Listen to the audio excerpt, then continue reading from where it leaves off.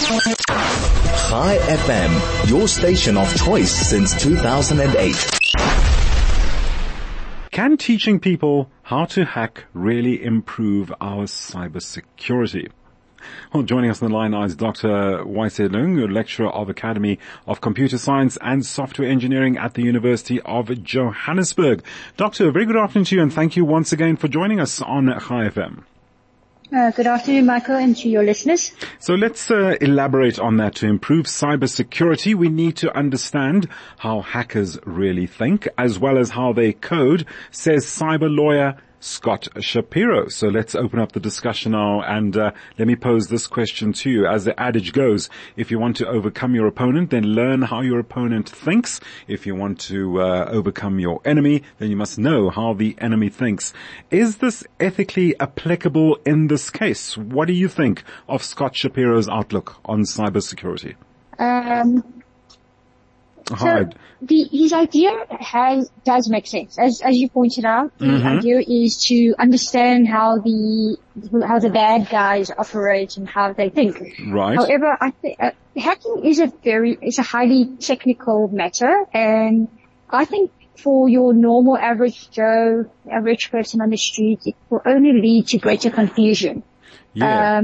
On top of that, as you say, there's serious ethical implications. If everyone learns how to hack, number one, they don't actually know what they're doing. Yes. They could probably cause greater harm for everybody around them. Can you imagine that, let's say, all the colleagues in at Chai FM now know how to hack each other? Exactly. And they do it for fun.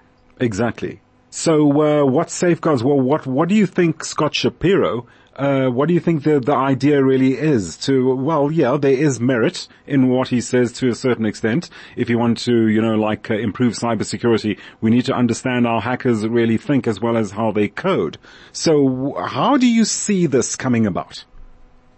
I think that, it's far more important we do want people, the average person, to have greater awareness. And I think that's where we should start. We should get the sense of, yes, this is what other people are capable of doing, but we don't need to show them how they do it.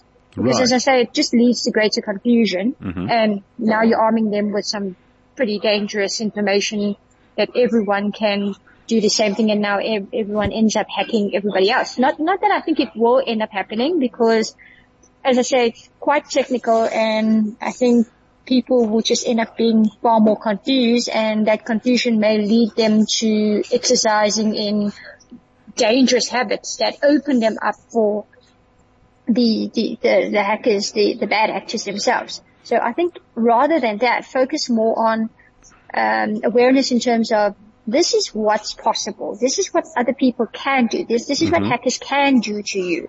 And this is how they operate typically. So this is what you should look out for. So passing it on to the operator, to the users, and of course in a user-friendly manner. Yes. Okay, so what advice? Well, okay, so you've given some advice. Is there anything more you could add to that? I think many more organizations are now increasingly testing their employees, giving them, they might send them phishing emails just to test out, are you going to pass this test or not?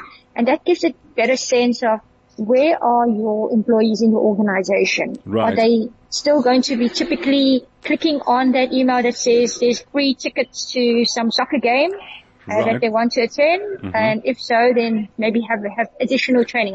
Because not everyone's on the same level. Some people will be more susceptible to the cyber attacks. Others will actually find it annoying. It's like, not more training. So it's about finding out where they are. Doctor, are there any specific programs one could look at to enhance cybersecurity in the interim whilst this idea is being bandied out? What would you suggest in terms of that? Well, most of the times it's not a technical issue, it's more a human factor issue. So I wouldn't say it's a computer program or a technical solution that is the answer. Okay. It's more training. It's getting cybersecurity experts to perhaps come in and make common threats known and say, typical, phishing is now on the rise. Please be aware this is what happens during phishing and so on. And just generally making sure that you have human beings talking to human beings and telling them this is what it is, because a computer is not going to solve it.